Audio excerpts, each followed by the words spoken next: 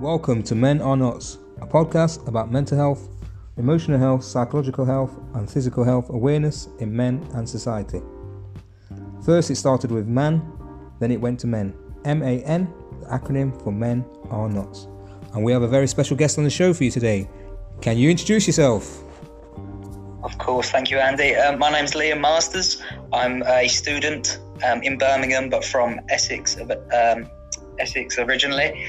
And I've actually recently started my own podcast, but it's great to see what you're achieving at the moment with this, spreading a great message. So thanks for having me on.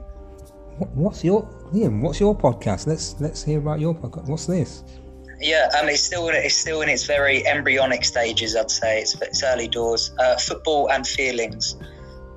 So it was originally to sort of bridge a gap between how we talk about football, which is often quite laid back, quite comical, sort of like how you talk with friends in a pub, as opposed to how we talk about mental health, which is often quite a morbid subject. It's great, obviously, we're talking about it more, which is amazing. But I think that we could maybe do it in a more laid-back manner, which makes it easier to bring into everyday conversations, and sort of using football as a bit of a channel for that. Yeah, that's fantastic. I'll come back to that in a minute because I'm interested. That's very interesting. That. So, you say you're from Birmingham or you're from Essex? I'm from Essex, yeah, small town, Frinton-on-Sea, right on the seaside. Yeah, so tell the listeners about what Essex and the kind of the location in terms of world and UK. Mm-hmm. Sure, yeah. So I'm right on the east of England. I couldn't be more east. It's a nice little place. I live in there's not too much happening for someone of my age. I guess I'm 25. It's a fantastic town to retire in. Not a fantastic town probably to reach out to some of your goals and your aims. But so it's a quaint little town. Everyone sort of knows each other where I'm from. But it's a direct route into London, so it's pretty easy getting about. Right on the east of England. Yeah, so really, I mean, obviously you like it there, and it's a way of getting in. Like you say, you can get into London, and you can get, because it's straight, and you can get in, and when you're tired of London or anywhere else, you can go straight back there. So let's talk about Birmingham then. So you're at uni there? Yes, yeah, I'm a student there. Although this was meant to be my semester abroad. I was actually studying in Budapest about 2 weeks ago, but because of the coronavirus pandemic, I've had to come home. All students were called back. So I'm studying in Birmingham, but I should be in Budapest right now. But unfortunately, that's not how it's panned out. Yeah. So in a sense, then let's talk why Budapest, and let's talk about what's the current situation there.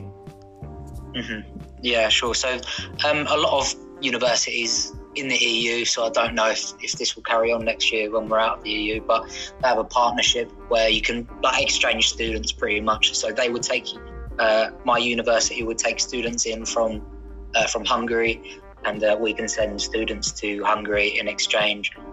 The situation there was quite relaxed, actually. I'd say they got to things very quickly. There was about 20 cases of coronavirus when they decided to close the borders completely. So it was very early doors, but they took quite extreme action quite quickly, which hopefully stops the spread of it. But so all that public gatherings and all that sort of thing were beginning to get banned over a certain amount of people. Meanwhile, in England, there wasn't too much happening at this point. Only recently now. I've actually got friends in Belgium who tell me that at the moment on the news they're talking a lot about England, about how late we are to these adjustments and to these new regulations that other countries and around the world, and especially Europe, have been sort of enforcing for much longer than us. Yeah. So how do you feel coming back to the current situation in the UK? Anxious, to be honest, quite anxious. It's because it's so unprecedented. It's just impossible for me to explain really. Like the journey home was so surreal.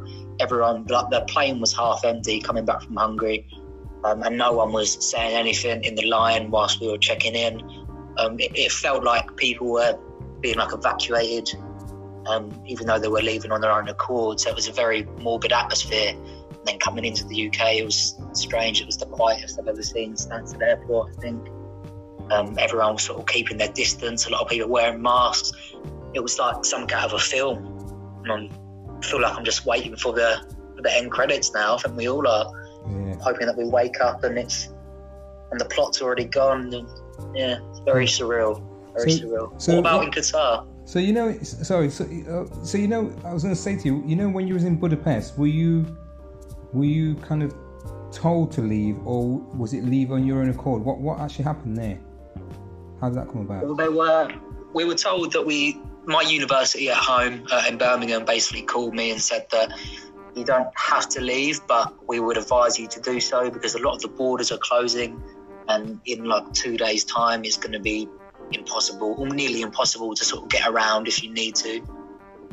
All of my learning, all of the teaching had moved online anyway, so I didn't actually have a need to be there. I could do my course anywhere, as it's all online. The university had closed already. And a big part of it was I was in quite a big friendship group there. Almost all of them got told that they have to leave by their country's government. They told that they had to come back. So I went from being in a group of 20 people to there's about 2 of us. So yeah, it was going to become a bit lonely if something happened, if I had a health condition. I'm technically classed as high risk as well because I've got asthma. So I just decided it would be best to come back. Yeah. Liam, your volume keeps cutting in and out. Oh, okay.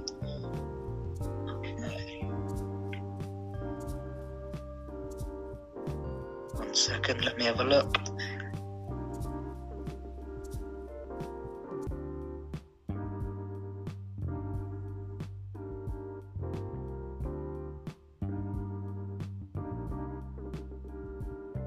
Well, can you give me a second? I'll grab some new headphones. Yeah, no worries. Sorry to bother. Yeah, so we was talking about the Budapest and that situation, and how you've managed to get back over here. So now you've come over here now, and you've seen the current situation. How you said you felt anxious. What are you seeing what's happening around your area or in England? Well, in my area, probably similar to a lot of places, it's just like the panic buying has just been a bit ridiculous, really. People are queuing up outside Tesco waiting for it to open, or any supermarket they've got close to them. Sort of taking all the toilet roll off the shelves for whatever reason. It's like people didn't wipe their ass before coronavirus. A bit surreal.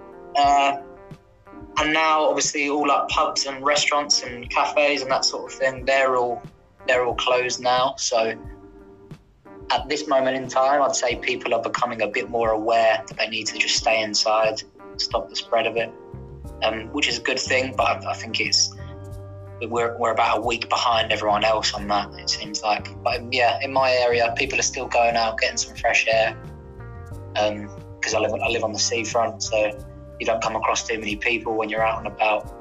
But yeah, that's pretty much the case at the moment. Yeah. Seasides and beaches are probably one of the best places to be at the moment. Obviously fresh air in the countryside and things like that. Not so much inside where in city centres and stuff like that. Just to get some air and get a chance to walk about. So let's talk about your mental health and university and some of the things that you've come across. Yeah, sure. I'd say I became aware of my own mental health probably when I was about 18, 19, so not really that long ago, to be honest, 7-8 years ago. Yeah. It sort of all started with I lost quite a lot of weight at one point, and to get fitter I needed to lose the weight, so I got in quite good shape.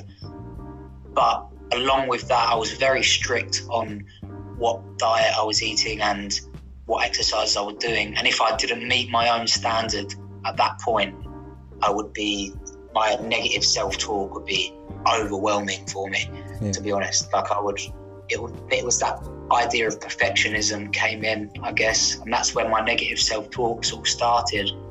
And then it sort of stayed at that level for quite a while. And then when I reached 22, that spiraled up into almost every aspect of my life. So I'm very lucky that I haven't had any like negative circumstances or like any bereavement or anything like that has caused me to think about my mental health. It's more just been sort of my own overthinking and my own sort of not understanding my mind and my brain. I've always been an overthinker, even when I was a kid. Yeah. But yeah, eventually, just similar to a lot of people, I guess, it just becomes a bit overwhelming. And it's like there's a different person in your brain. And sometimes you're winning that battle, sometimes you're losing that battle. And it's not until now I've only started to work in harmony with that sort of depressed character, I guess you could call it. Yeah. So now I'm a bit more on top of things now. But there was a few dark times. I think because I didn't have any major circumstances to be depressed about, that actually made it worse for me at times, because then I'd tell myself that. I'd say, that's pathetic, you don't have anything to be depressed over, why are you feeling like that? But then depression and anxiety, that sort of thing, they don't discriminate, they don't really care what situation you've been through. Yeah. So did you see yourself as, were you ever diagnosed with that, or was it something that you saw in yourself? That you I was diagnosed. I was diagnosed with that technically. I went to my GP. I was actually reading back. I used to write a lot when I was feeling at my lowest, just so I could put into words how I was feeling. I was reading back in it the other day, and it was quite scary actually. I didn't realise how low I actually was. There was just days where I'd wake up and my head would feel so heavy, and you're like, that depressed part of my brain would tell me, it would reassure me that the right thing to do would be to stay in bed and to mope around. Like it was almost comforting to feel like that. And eventually I went to my GP. I think a few of my friends sort of noticed that I was maybe a bit quiet. So I went to my GP. She prescribed me medication, which I was unsure of, to be honest. I didn't know if I wanted to go down that path. Like a lot of people, but at that point I was so sick of how I was feeling that I wanted to have like an immediate relief. If I was to go back, I probably wouldn't have taken the medication, but to be honest, it did help. It really did help me. And eventually I started seeing a psychologist, Dr. Sid Hiskey, who was amazing. He's based in Colchester in Essex. That was amazing. There was just so much learning. It wasn't like counselling or like just me talking about my problems and him giving me advice. It was something like that. It was very knowledge based, I guess. Me understanding why my brain might react to certain things, because we sort of spoke about how the world around us now is evolving way too quickly for our brains to keep up with. So definitely. It's almost normal. It's almost expected for us to struggle to deal with it. But then after seeing a psychologist for a while, that made a big difference. That's what you're saying there is this is what I, and people can can say with me or against me in it, but I just feel that we as humans have created this fast evolving world, and the world still moves. It's still the actual planet is still moving, maybe at a slightly different rate than it used to, but we as humans are moving too fast, and a lot of that is things to do with the amount of things that we consume, we buy, we look at, the information that's being pushed to us, and we consume all this and buy and do all this, And then what happens is we create. So then what happens, we buy and then we create. So we're always looking for the next best thing, but it's always a quick fix. It's always that thing that makes you happy. So if I'm going to buy, say, like an iPhone today, I'm always looking out for the next iPhone in 12 months' time or whatever, or the next phone that's going to do this. Then this other company is looking to do that, but as they're pushing the boundaries and going faster and faster, what's happened then is we, as humans, particularly in jobs and university and information we've poured out, our brains are struggling to keep up, and that's the irony of it. As we as humans do that, we're struggling to keep up with what's happening, and the way we're dealing with it is, oh no. So for instance, I'll give you an example. So if you're at work, if you're working for a company, any company, and things are going too fast, you're struggling to keep. You might think you're keeping up, but then you get there and you're always falling behind again, in the sense of there's always another product coming out. And so then they want you to do more hours, more time away from your friends and family. And then what happens is you think, so you're always your brain's always alert and always thinking, and it shouldn't be. It should come to a point where it's relaxing and it's a relaxed state. So I mean, you're perfectly right there. So in terms of you, how did you come to terms with what made you come to that, and what were your coping mechanisms to help you get through those dark days? I said that's quite relevant, actually, what you were just saying, how we're so used to things being immediate and consuming so much around us. I actually sort of carried that into how I wanted to work on myself. Like, I remember I would scour through YouTube, hoping that I would find like an instant fix, like almost like there was like a button on my body that I forgot to press, and that would randomly fix these issues that I was having. Obviously, that isn't how it works, and it never has been how it works. But once I sort of got past that, I sort of kept learning more and more about sort of the human brain and how we react to certain things. I can't really say there was anything specific, to be honest. It's almost all the usual stuff, like meditation. That's been quite big for me, really, to help me slow down, because I go into overdrive quite easily. I can't really slow my brains down, so the ability for me to meditate, even for like 5-10 minutes, really just slows me down, helps me look at things from a almost a non-biased perspective, so I can put my problems into context. Exercise as well, and eating the right foods, I'd say that makes a huge difference. Something that I massively underestimated. I think there was times where I'd be eating when I was not feeling good, when I'd eat junk food because I wasn't feeling good, thinking that it would comfort me, and then 2 hours later you're feeling awful again, and you just end up on that spiral going round and round.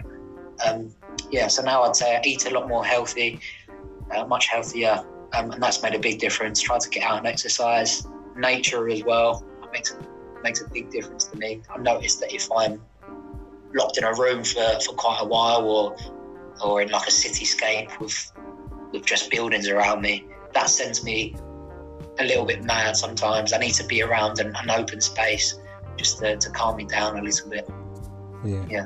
Yeah. So did your parents, your family know about this? And your brothers and sisters, and how did they feel towards it?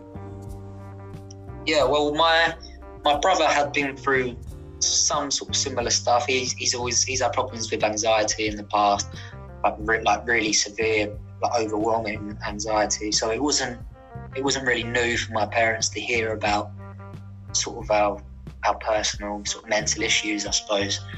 So they were really supportive. I didn't really have any problems there. There are times where, I'm sure like most people, I wouldn't want to trouble them with some of the things I was feeling. But I always knew that if I needed to, there was always an option. I never felt like I couldn't speak to anyone. Same goes for my friends as well. There was a select few that I'd always go to if I was feeling a bit rubbish, but also there was some friends that I wouldn't want to trouble. Maybe I thought they wouldn't understand, but I never had an issue with opening up about it, to be honest. Same like probably why I'm doing this, your podcast here, is because I'm quite happy to talk about it. I think it's a shame that some people feel like they can't talk about it. So, I'm happy to do so. And what's and what's happened with there is a lot of social pressures, stigma attached to opening up, and particularly us, as men. And you found a way to, like you say, you've. I mean, I don't know if there's ever a point where you kind of said to yourself, I'm not going to speak to anybody, and then you thought, I'm going to do it. I'm going to let people know that this is, because for a lot of men we don't speak out, and we don't not even speaking out, just speak to somebody to let people know that this is what we're going through. Was there any point where you thought where you were going through things where you didn't speak to one and you thought, okay, I'm going to do it now? I'd say. I think most people have that sort of, I wouldn't say like an epiphany, but there's a point where you realise, actually, I'm only going to help myself by talking about it. There was a few times where I'd go for a beer with my friends, and before we left, whilst it was just me and one other person, I'd sort of try to open up a little bit. I was very, very nervous in doing so, because you never know how people are gonna react to you sort of spilling your heart out, I suppose, telling them exactly how you feel directly. But I was very lucky to have the people I do and still have around me, because they just listened and they took it in.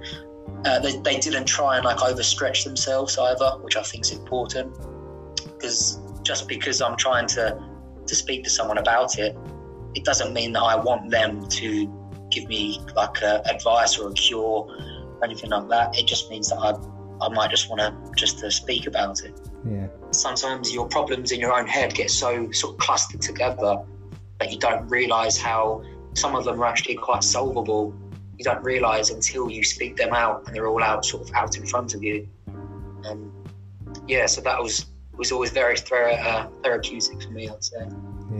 Yeah, and like you say, when everything becomes one, it becomes like a lot of noise in a sense in your head, and then what happens is you want to lay down and kind of get away from, like you say, lay down in bed and you want to get away from that noise, but then the noise is still there. And so it's like I say, I'm glad that you're speaking about it, and it's interesting. How have you found your studies and things like that? At times it's quite stressful, but I think for the most part, I was at university when I started feeling probably at my worst, and I would hate to think how I would have ended up if I didn't have like that basic structure of my week, because I've always been quite studious, so I didn't miss any classes or anything like that. I would always, even when I was feeling very low, I wanted to be in university, because I knew keeping my brain ticking over and focusing on things was always going to help me. Yeah. So that was always good. I'd say because I wasn't waking up at the same time every day, maybe as simple as that sounds, that was a big factor for me, because waking up early during that sort of time period was so difficult. And it's sort of hard to explain. It almost sounds a bit childish in some senses, but I couldn't function in the morning. Like my mind, my brain, it just wouldn't work. I wouldn't be empathetic enough towards myself. In the morning, I'd always try and make sure I wasn't making like any key decisions in the morning. So that made some of the 9 a.m. lectures less enjoyable than the afternoon classes. But luckily, most universities now around the UK, and I hope around the world, they have a sort of support system there. So I did see a mental health advisor at the uni actually whilst I was feeling like that. And that was amazing to know that everywhere I was, whether I was at home, at my parents' house, if I was away at university, if I was with my friends, everything. There was a support system in every place that I could have wanted one, and uni was no exception for sure. I think because I was quite studious, I've achieved quite good grades so far in my degree, so I always had that to focus on and to try and build towards, which has definitely helped me focus on things. Yeah. So what is your degree? What are you studying at the moment then? So I'm a marketing and advertising student. But it's a lot of like business subjects tied in with that, sort of like brand management and some design subjects as well. Some are a bit more practical than others. And yeah, it's quite broad. I originally had no idea what I wanted to do when I was 18, 19, which is why I didn't start uni until I was 23. Had probably more gap years than most people would, I suppose. Yeah. But I'm glad I did that. That was just my route. I needed to do that. I went away, lived abroad for a little while. Very glad that I did that because that helped me learn about myself. As cliche as it sounds, finding yourself and all that. Yeah. So I'm a marketing and advertising student, but that covers quite a wide range of different topics. Yeah.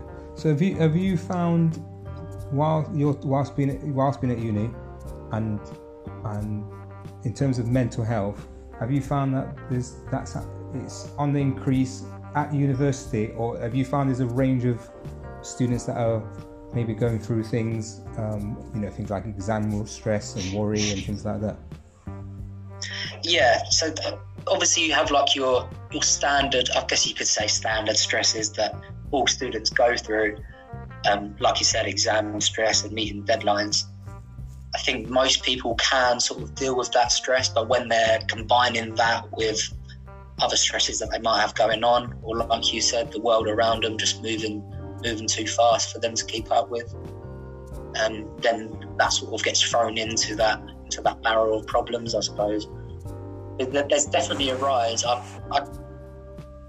can't say I've spoken to too many students outside of my friendship group about their issues, but yeah. I know the mental health team at the university, they were very overstretched and very busy at the time that I was speaking to them anyway. So I can only presume it's been on the rise there. Yeah, that's interesting because and I was trying to get that from you in a sense, because I'm finding in a lot of society, whether it's a job, whether it's at university, whether it's at schools, college, there's now a kind of recognition of mental health and wellness, and it seems to be apparent that more and more people are organising and coming together as groups to create these like you say, counselling groups and wellness groups and things like that, because that was probably something that's never heard of years ago in university, but now it seems to be coming to the fore. Like you say, there's more and more pressure on people now, not just the university pressure. So how have you been coping since you've seen, you've spoken to people, you've met people, and you're getting good grades? How have you felt about yourself since then? I know it was all about perfection and body perfection, and I'm going to hit upon something now before just before you speak, is something you said there about going on social media and looking on YouTube, and which is what I was trying to reiterate about the fast-paced world. No sooner as you see one video on YouTube and it's telling you this, there's someone else telling you something else on YouTube. Do you see what I mean? So if you get a six-pack this way, no, get it this way. And then there's another one saying, do this to get a six-pack. Now do that. And then what happens is your head goes all over the place. And you get a mixture of messages, and you're not sure which way to turn. Is that how you felt? And since you've kind of pulled away from that, how's that made you feel? That's that's definitely how I felt. You're sort of overwhelmed with the different options that you can take, and you just don't know which one might be the best for you. I'd say that's definitely the case now with what's going on. So I don't know when this is going to go out. So maybe situations might have changed. But with the coronavirus, there's so much information that people are absorbing from different sources. And it seems like anyone, especially on social media like Twitter, anyone who has a profile almost has a voice to give their opinion and to advise people. So people are listening to all these different sources, and then that makes them more anxious because they don't know, understandably, they don't know which source to choose. And you've got people like Piers Morgan just trying to sort of inspire fear into people, just to get them to carry along with it. But, sorry, Andy, I've completely forgotten what you asked me. No, I was just saying how you've kind of come through that, and now you're looking on the other side. Do you feel that social media and all these things have not helped, but had a hindrance on us as humans, in a sense of trying to find ourselves? Yeah, it's definitely it's a complete hindrance, I'd say, but there is the capability there to make it a good part of your life. I think it's your baby. You sort of feed it how you wish. If you follow the right people and surround yourself with a good online community, then there's no reason why it can't aid you in your day to day. I'm sort of in the age bracket where there is an awful lot of clutter on social media, like Instagram and Facebook as well sometimes. But once you do sort of cut through that clutter, you do sort of see that we're all the same realistically. But as we all know, people like to share their best bits on social media, and I think that's where the danger sort of comes in, because you will compare your standard day to day to someone's best bits, which is very risky. I think you can't. It's a very difficult thing to do. It's a difficult thing to absorb and to take in, really, because you're going to be comparing your morning routine on a Tuesday to someone's holiday that they're having once a year, and that sort of ruins what you're doing in the then and now. Whereas realistically, there isn't a problem there. Like, there's nothing wrong with your day to day, maybe. Yeah. But there is a problem because you're comparing it to someone's highlight reel.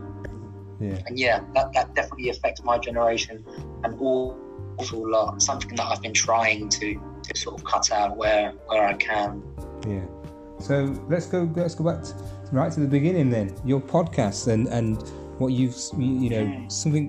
this is something else which you're kind of getting your teeth into, and I'm sure this is going to be helpful for you and part of your coping mechanisms. Tell us about your podcast and this fun thing that you're doing. Sure. So as I mentioned, it's called Football and Feelings. Just sort of bridging the gap between how we talk about the two subjects. The original aim was to speak to all like former players or current players about their mental health struggles, and I'm going to continue to do so. But also I want to release maybe just where I'm a little bit younger than some podcasters. I sort of see things from a few different sides. So I'd like to run a regular informational podcast, getting people's opinions and their life experiences. So then alongside that, to try and get a younger audience, I'm going to be doing like sort of YouTube content, which is going to be relatively comical, because I hope that I can bring them in with like a funny video, but then hopefully I can make them stay by sort of thinking about their own emotions eventually. So that's sort of the route that I'm hoping people will take. I've spoken to a few ex-players already, and I've got 2 episodes out already, but I'm going to be working on that a lot over this year. Whether or not they'll be face-to-face, I'm not too sure yet.